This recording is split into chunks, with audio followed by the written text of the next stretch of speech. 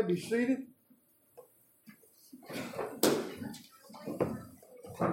Now in our program we have the Apostles' Creed. We'll recite. Children of God, what do we believe? I believe in God the Father Almighty, maker of heaven and earth, and in Jesus Christ, his only Son, our Lord, who was conceived by the Holy Ghost, born of the Virgin Mary, suffered under Pontius Pilate, was crucified, dead, and buried. He descended into hell. The third day he rose again from the dead. He ascended into heaven, and sitteth on the right hand of God the Father Almighty. From thence he shall come to judge the quick and the dead. I believe in the Holy Ghost, the Holy Catholic Church, the communion of saints, the forgiveness of sins, the resurrection of the body, and the life everlasting. Amen. All right, today our responsive reading comes from Psalms 19, 1 through 16. 119. 119. It's on page 650 in the Pew Bible.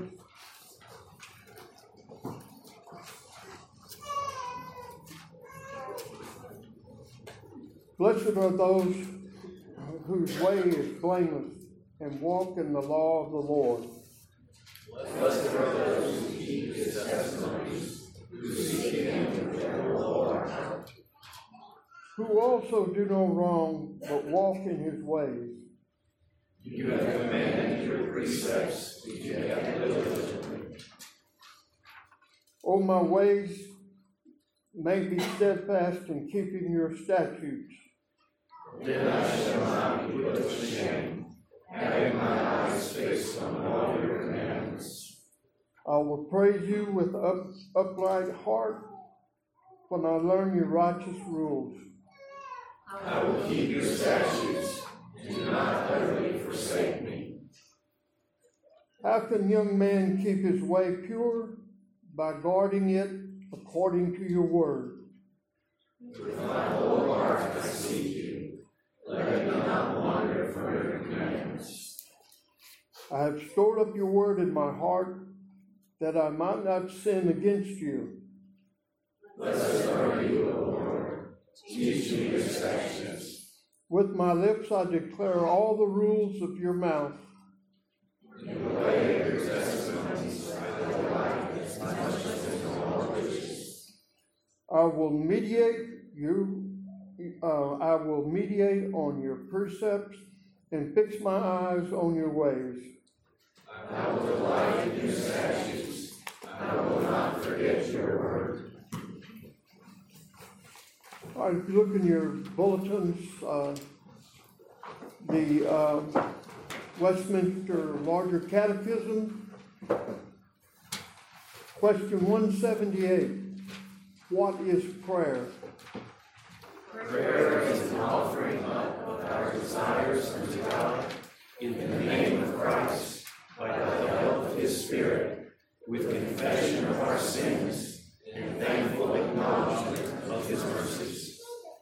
Question 179, are we to pray until God only?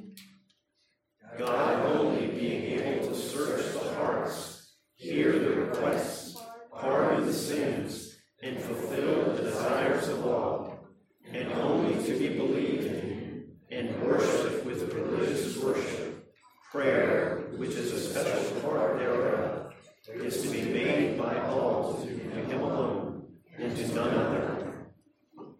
Question 180, what is it to pray in the name of Christ? To pray in the name of Christ is obedience to his command, and in confidence on his promises, to ask mercy for his sake, not by bare mentioning of his name, but by drawing our encouragement to pray, and our boldness, strength, and hope of acceptance in prayer from Christ and his mediation. Question 181, why are we to pray in the name of Christ? The sinfulness of man in his distance from God, by reason thereof, being so great that he had no access into his presence without mediator, and there being none in heaven or earth appointed to or fitted for that glorious work by Christ alone, we are to pray in no other name but his own.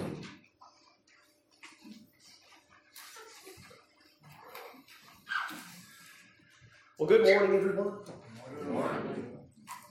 Now, some of the things that we do in this service might be different from what you do in your particular tradition or background, but these are the things that have been done in churches for 2,000 years, so we don't throw out anything. We keep all the good stuff, and we get rid of some of the bad. Like you might notice it in these questions. The simple thing like, why do you pray in Jesus' name?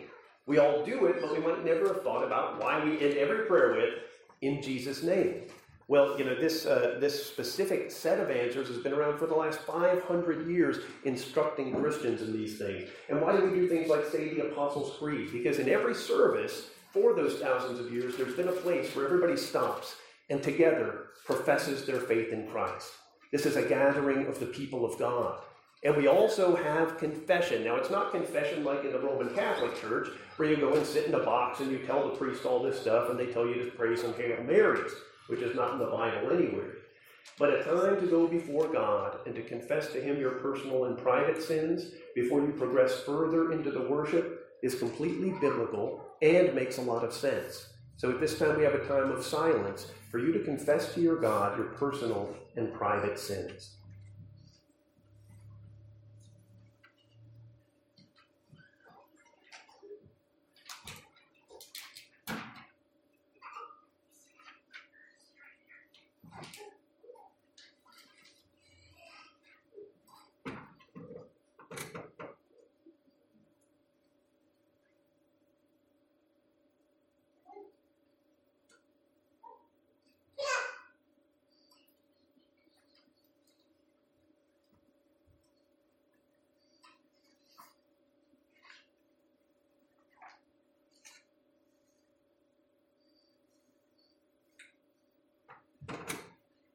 And at this time, we also confess as a people of God, as you've seen many times in Scripture, the people came together to confess their sin before God so that they might be forgiven and blessed by him.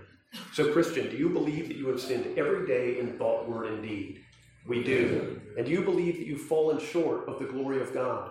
We do. Then I declare to you only what the Scriptures declare, that if you have rested in the alien righteousness of Jesus Christ, denying any of your own, that by grace alone, through faith alone, in Christ alone, your sins are forgiven and you are restored to your God. If you could pull out your prayer list if you have one. Lord our God and Father, we want to bring together before you, Lord God, the particular petitions of this church, that we might be a praying church, Lord God, that through the prayers of the saints, Lord God, here gathered, that you would hear and you would grant our petitions, because you always take care of your children. We want to pray particularly for those of our number that are struggling with different cancers, for Barbara Miner, for Peggy Ford, for Ava Roten, for Helen McBride, for Tracy Copeland, for Jean Adams, for Luann Paris, for Billy Paris, and for any other of our number, Lord God, that are struggling with this terrible disease. We pray that you would intercede on their behalf, that you would heal their bodies and encourage their spirits in the name of Jesus Christ. We also pray for the general well-being of Jack and Barbara Anthony, Cynthia Hogan, Alice, David, and Murray Rayburn, Aileen Prude, and any others, Lord God, in the unspoken prayer requests of this congregation that's gathered before you, that you would just look out for us as a loving Father, because we know you love your children dearly. And that as our great physician, you would continue to care for our well-being. That the many of our number that have been struck down with this flu that's swept through the community, Lord God, that you would just heal us and restore us and protect us in the name of Jesus Christ. We also pray, Lord God, for Jeanette Lyons, who's still suffering back pain, that you would give the doctors great skill and understanding in regard to her case, and that you would restore her completely in Jesus' name. For Jim Smith, who's going through a re-regulation of his medications, Lord God, that you would give the doctors understanding in regard to these things, and that and that all of these things would be done properly and in good order. We also pray for Michael Fredman for the continuing back pain, Lord God, that you would ease his pain and restore his health in the name of Christ. We pray for Marcia Smithhart, who's still struggling with many physical ailments, Lord God, that you would just bless her and keep her and encourage her in Jesus' name. We pray for Ariel Moffett and for her child, Lord God, that you would just heal them and just sustain them and encourage them in the name of Christ. We pray for Carol Ann Garrett, who's having ear problems, Lord God, that you would just heal her and just restore her in the name of Jesus. We pray for David Fredman, who's struggling with classes, Lord God, in school. We know that this is a difficult thing for all of us, and we just pray that you would give him steadfastness and skill and bring to mind the things that he needs to know in order to succeed, and that you would bless him in that endeavor. And we pray for John Martin, who's on a job hunt, Lord God, that you already know the right job that you have for him, and just pray that you would open those doors and bless him in the name of Jesus Christ. Lord God, as we always pray for the church, for the state, and for the family. Right now, Lord God, for the presidents and princes and kings and those in positions of power and authority, we pray that you would guide them according to your Spirit to rule according to your royal law of love, so that there might be justice and peace in the land. We also pray, Lord God, for the unspoken prayers of the families here assembled, Lord God, that you would grant peace in the inner workings of the families, between husbands and wives, between children and parents, between grandparents and grandchildren, all to your glory. We also pray, Lord God, for your church here and around the world, that as your gospel is proclaimed, that by the power of your Spirit, many would come to know you as Lord and Savior, and in knowing you have life and hope and peace. We praise you for all of these things, praying the prayer that your Son taught us to pray. Our Father, who art in heaven, hallowed be thy name. Thy kingdom come, thy will be done, in earth as it is in heaven. Give us this day our daily bread, and forgive us our debts, as we forgive our debtors. And lead us not into temptation, but deliver us from evil. For thine is the kingdom, and the power, and the glory forever. Amen. Our next song is in your order of worship. You are my all in all. Please rise.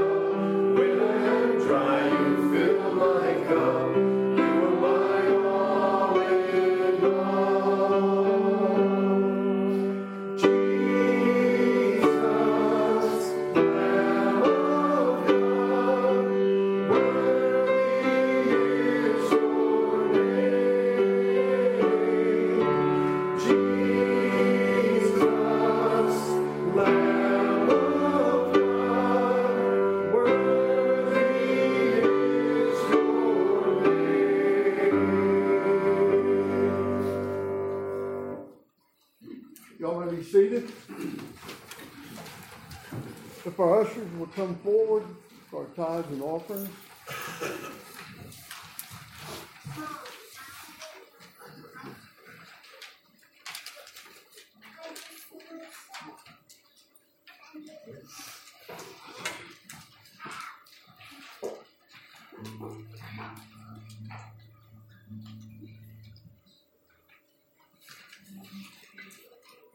Heavenly Father, you have blessed us in so many ways. You've blessed us as a nation with fabulous wealth, Lord. And we today want to give a portion of that wealth back to you, so your word may be spread to our city and the whole world, Lord. We ask that you will bless us as we give. We ask in thy name, amen.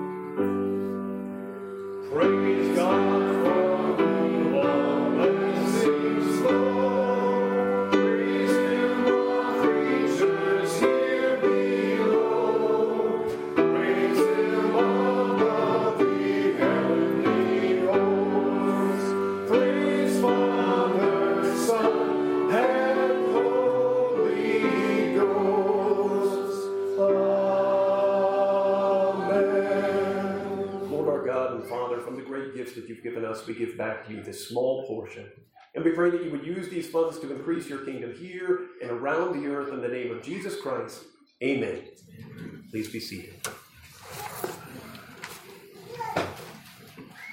We have one more song in your order of worship.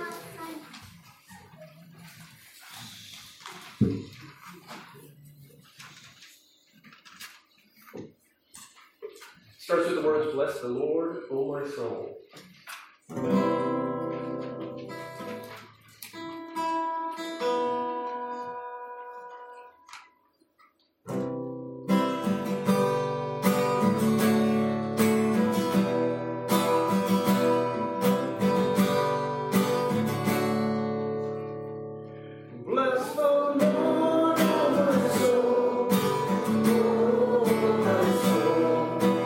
Worship His holy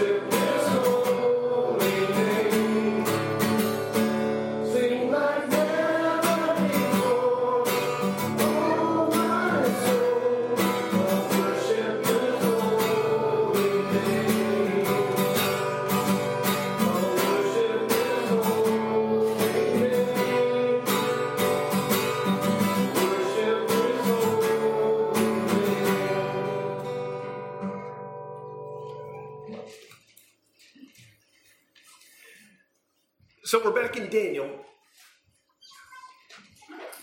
and we've been in chapter 3.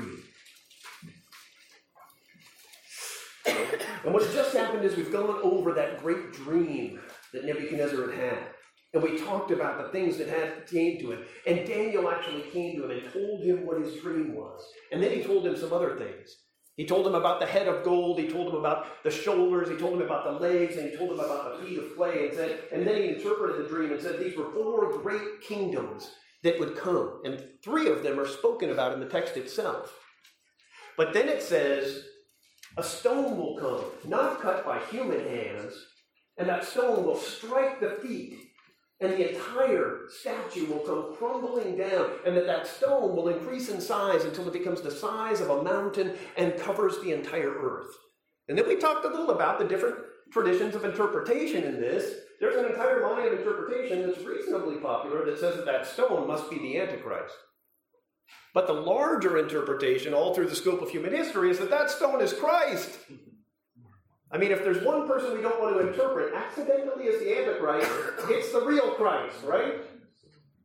What would be not cut with human hands? Well, God himself called his Son into the world and set him over all of the nations so that he arose from the dead. Everything in heaven and earth is now beneath his feet.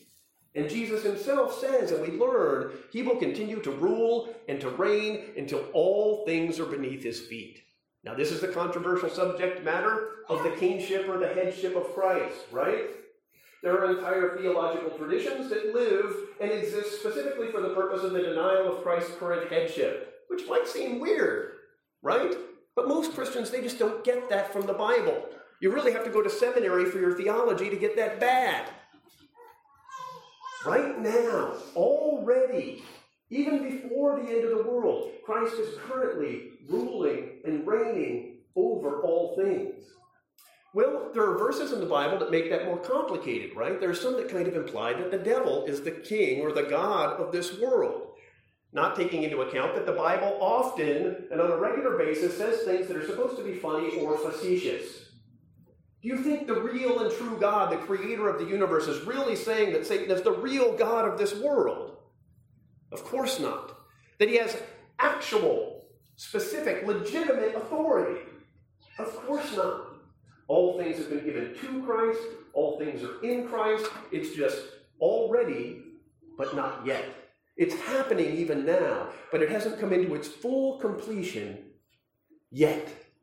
But every one of you sitting here are a part of Christ's current, contemporary reign, as through the gospel and the work of the Holy Spirit, the kingdom advances until it covers the entire earth. Until it covers the entire earth. I mean, we always remember that a couple of thousand years ago, the entire kingdom was 11 guys walking around the desert, right?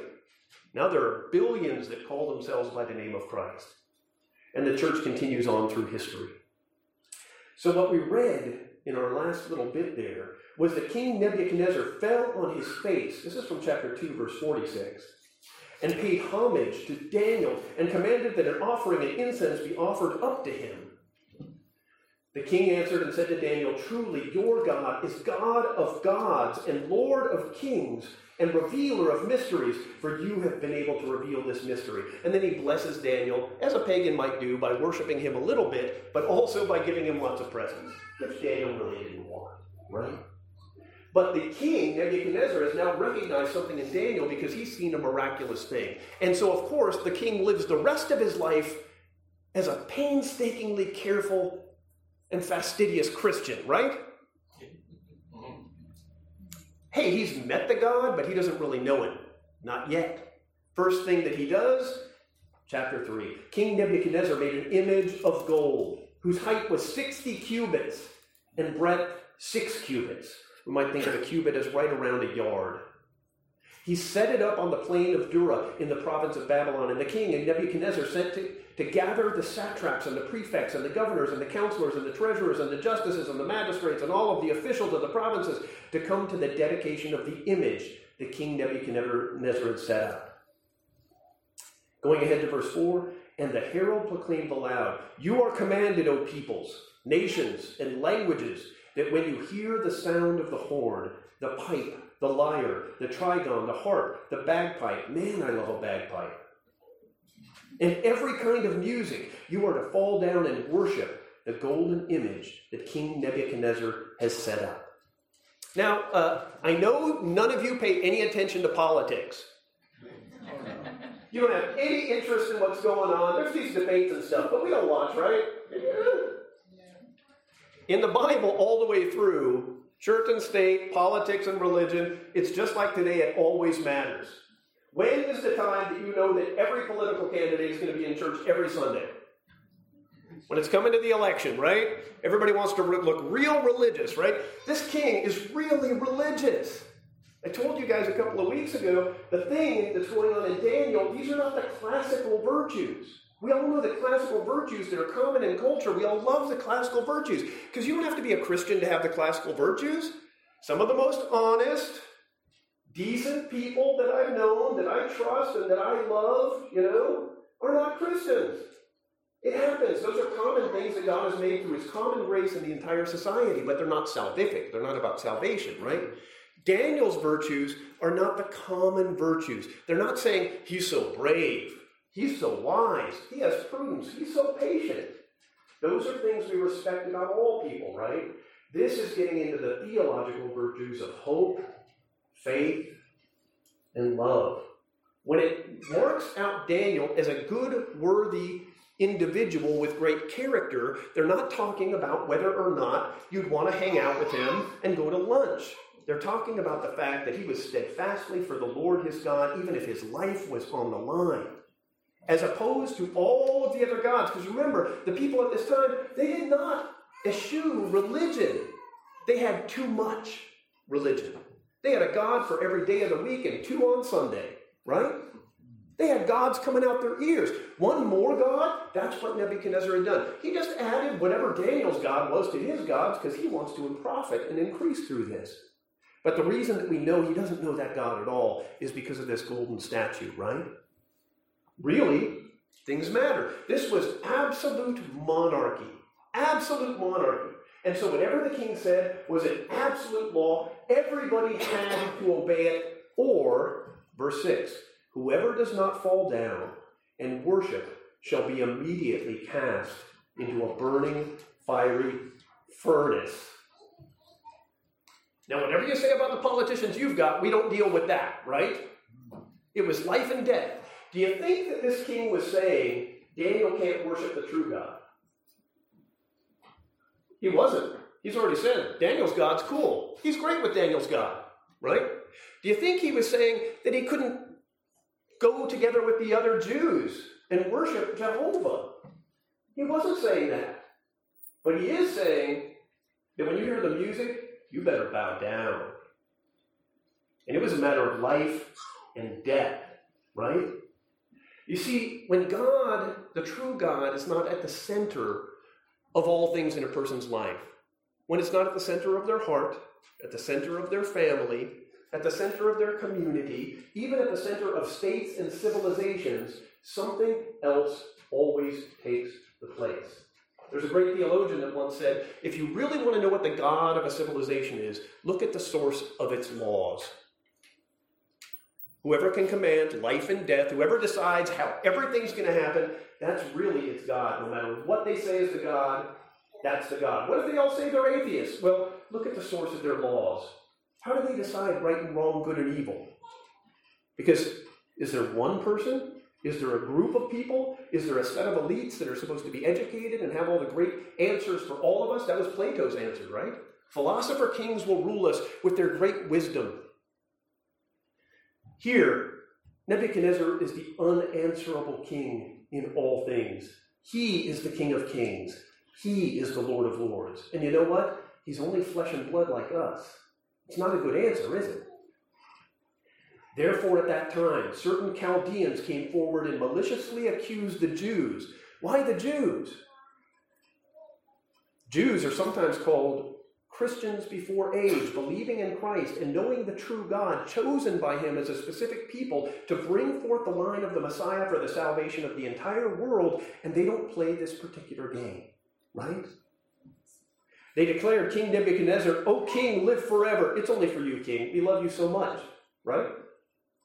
You, king, have made a decree that every man who hears the sound of the horn and the pipe and the trigon shall fall down and worship the golden image. And whoever does not fall down shall be cast into the fiery furnace. But there are certain Jews whom you have appointed over the affairs of the province, Shadrach, Meshach, and Abednego. If you remember, these are the other three that came with Daniel. Let's take a moment to remember the historical context. For 70 years, Israel forgot to keep their Sabbaths. They did not keep the day of the Lord. They did not keep the feasts of the Lord. And they did all kinds of things that displeased him, including slaving, including invading other nations. They got really, really angsty, right? And so God sent another occupying people through the Assyrians and the Chaldeans and eventually the Babylonians to come and take all of the best people of the Jews away. They took all the princes, the kings, the intelligentsia, the movie stars, the rich. They took them all. And they all went off to slavery in Babylon. And then the king had his people go out and pick the ones that were intelligent and trained and wise and who had to read and write and all of those things. And it says particularly, and those that were beautiful, those that were good looking. Because the king apparently only wanted pretty people around him. And they took, especially Daniel, Shadrach, Meshach, and Abednego. And it says that they would not eat the king's delicacies because they ate raw meat at the time. It wasn't kosher. And so they had this conversation with the chief eunuch that, okay, don't make us eat those meats. We'll eat only vegetables. And if we don't look even healthier than the other people, we'll go ahead and do what you say. But if God blesses us, he'll bless you also. And God blessed them, and so they were delivered from that. So these are the four people that were taken all the way from Israel. Remember, this entire story doesn't even happen in Jerusalem. It doesn't happen in Israel. It all happens in Babylon, where the people of God are again reduced to slavery. Then Nebuchadnezzar, in a furious rage, commanded that Shadrach, Meshach, and Abednego be brought. So they brought these men before the king. Nebuchadnezzar answered and said to them, Is it true, Shadrach, Meshach, and Abednego, that you do not serve my gods or worship the golden image that I've set up? Now, if you are ready, when you hear the sound of the horn, the pipe, the lyre, fall down and worship the image that I've made. Well and good. But if you do not worship, you shall be immediately cast into the burning fiery furnace. And who is the God that will deliver you out of my hand? Now, a lot of this sets up the next chapter. The next chapter is amazing because Nebuchadnezzar has another dream and another interaction with Daniel. And of course, nothing there goes exactly the way he did. But who is he setting up as the greatest of gods? Himself. Now, you guys all know this. This is like Christianity 101. Who do we usually put at the center of our worship? Ourselves, right? In many ways, we have the tendency to worship our own heart, to set up our own laws, our own system of right or wrong. We judge what we can do and what we can't do. And we will wrench and tear and twist these scriptures any way we can to get what we want out of it, right? At the end of the day, we're all going to either submit to the judgments of God and the presentation of his will given in Scripture, or we are our own deity.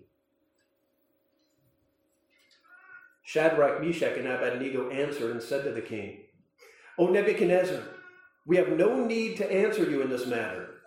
If this be so, our God whom we serve is able to deliver us from the burning, fiery furnace, and he will deliver us out of your hand. That's confidence, right? Do you still believe today that God has the power, ability, and intention to deliver you out of someone's hand if he is on your side? Do you still believe it? Because there's nothing in Scripture that says anything has changed in that regard. Any success you've ever had, any job you've ever gotten, any income that you've had, any health that you've had, the wife that you have, the husband that you have, the children that you've had, I guarantee you all of these blessings have come from God and not your own power, skill, or ability, right? But it is so easy to slide into the worship of self. And the most easy way to do it is to succeed just a little bit. We always wonder, man, God, if you gave me as much money as Bill Gates, I would build you a church. It'd be a big church, a shiny church. People would love it. We always think to ourselves that if he had given us more, we would have done great things for it. But isn't he wise? Doesn't he know us better than we know ourselves? Doesn't he know exactly how much we can handle without falling flat on our face, right? There's this dangerous thing that we can do in the estimation of our own abilities that, oh, I would never fall into that kind of sin. You ever thought that about something? You hear about somebody that's in a sin, you're like, oh, well, I would never do that. That's like dangerous, dangerous temptation, right? What if I were to say, there's probably nothing, no sin, not even one of them, that you are not manifestly capable of, but for the grace of God working powerfully within you. And this changes the way we deal with other people and their sins. You got to do carefully. It says, restore them gently, lest you yourself fall into the same thing, right? So here they say, you know what? God has the power to deliver us. We are not sweating the king today. Dangerous. But then they say, in verse 18, pay attention to this verse. But if not, in other words, but even if he doesn't deliver us, but if not, be it known to you, O king, that we will not serve your gods or worship the golden image that you've set up.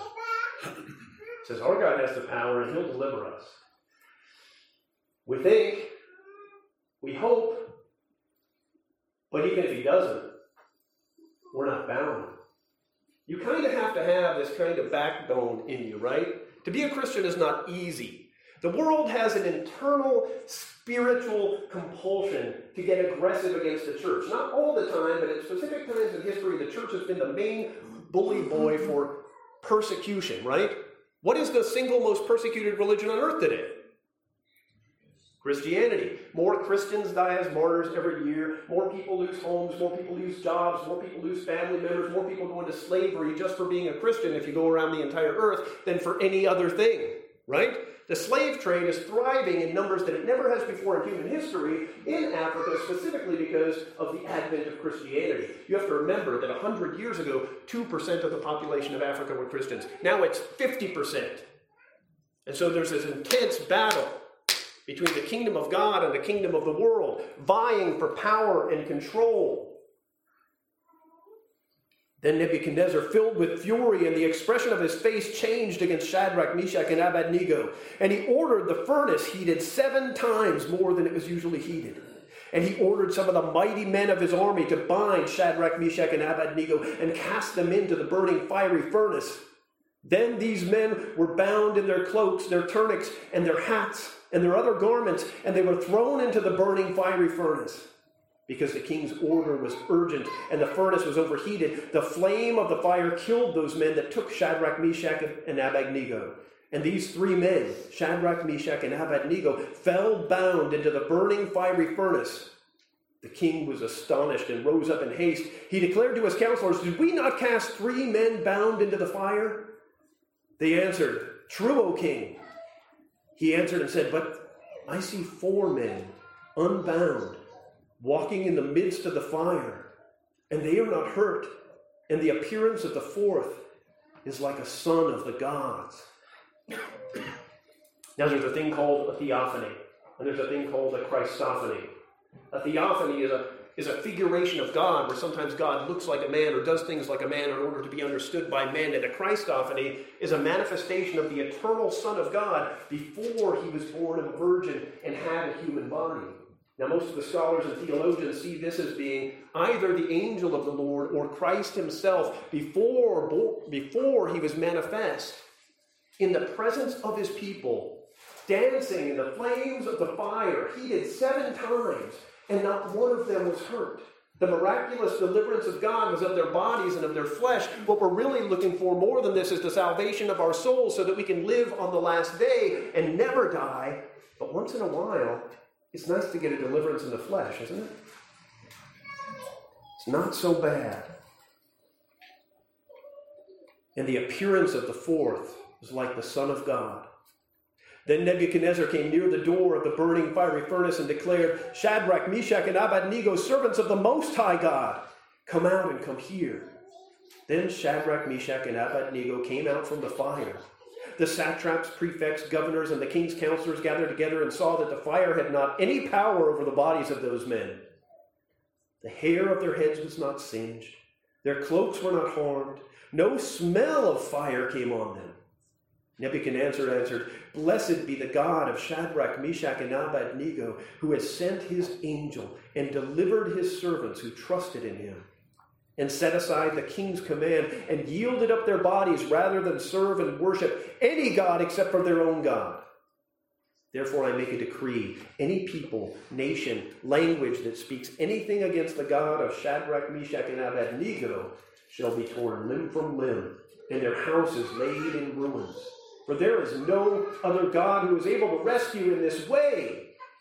Then the king promoted Shadrach, Meshach, and Abednego in the province of Babylon. What was the mistake in Nebuchadnezzar's last proclamation? He was on a roll. He could have been preaching a good old gospel sermon, for goodness sake. And then he said, there's no other God who can rescue in this way. But he's still holding on to his idols, right? As we get into the chapter next, we'll see how God works this out with him. But he needs a whole change of mind. And he's going to get one, right? Let's pray. Lord, our God and Father, we pray that you would instill in us this spirit, Lord God, which will follow you into fire if necessary. That will recognize your strength and your power and your sovereignty over even life and death, Lord God.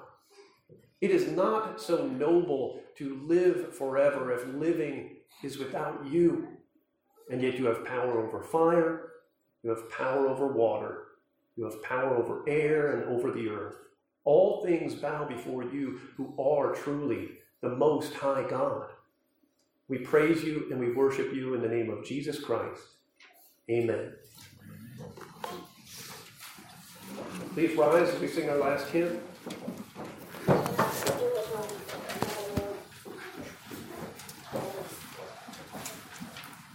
Does anybody know what number it is? 13.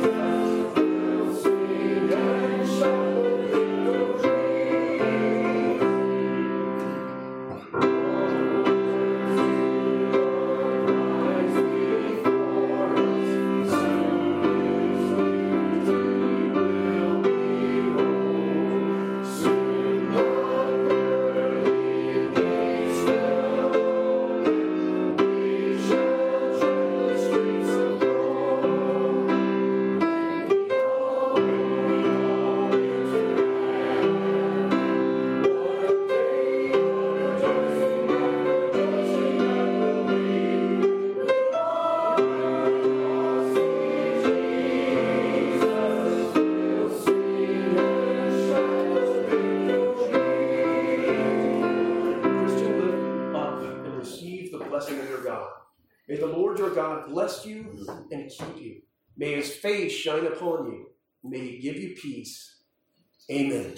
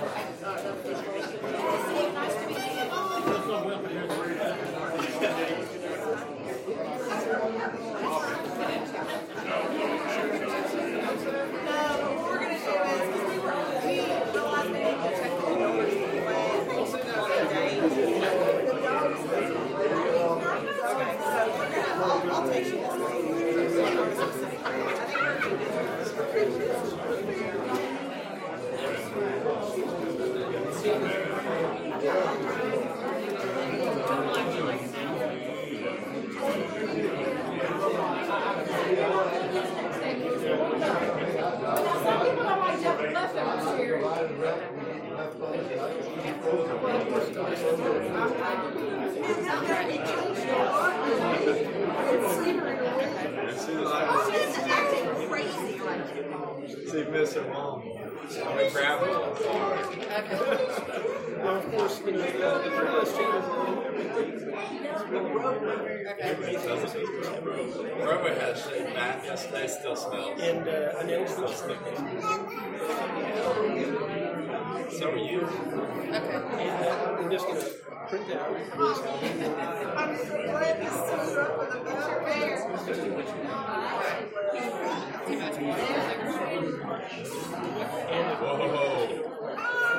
Whoa.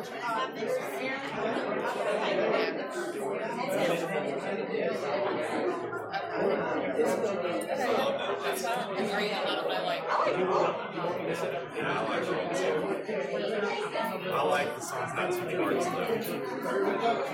Yeah, that's fine. Well, I'm trying to think would it be better if I just got it through email. I was thinking I could text it to me too, but then two different places.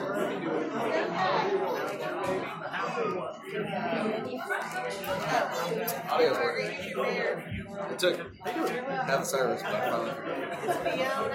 Oh, you mean you do it online? Yeah. Oh, cool.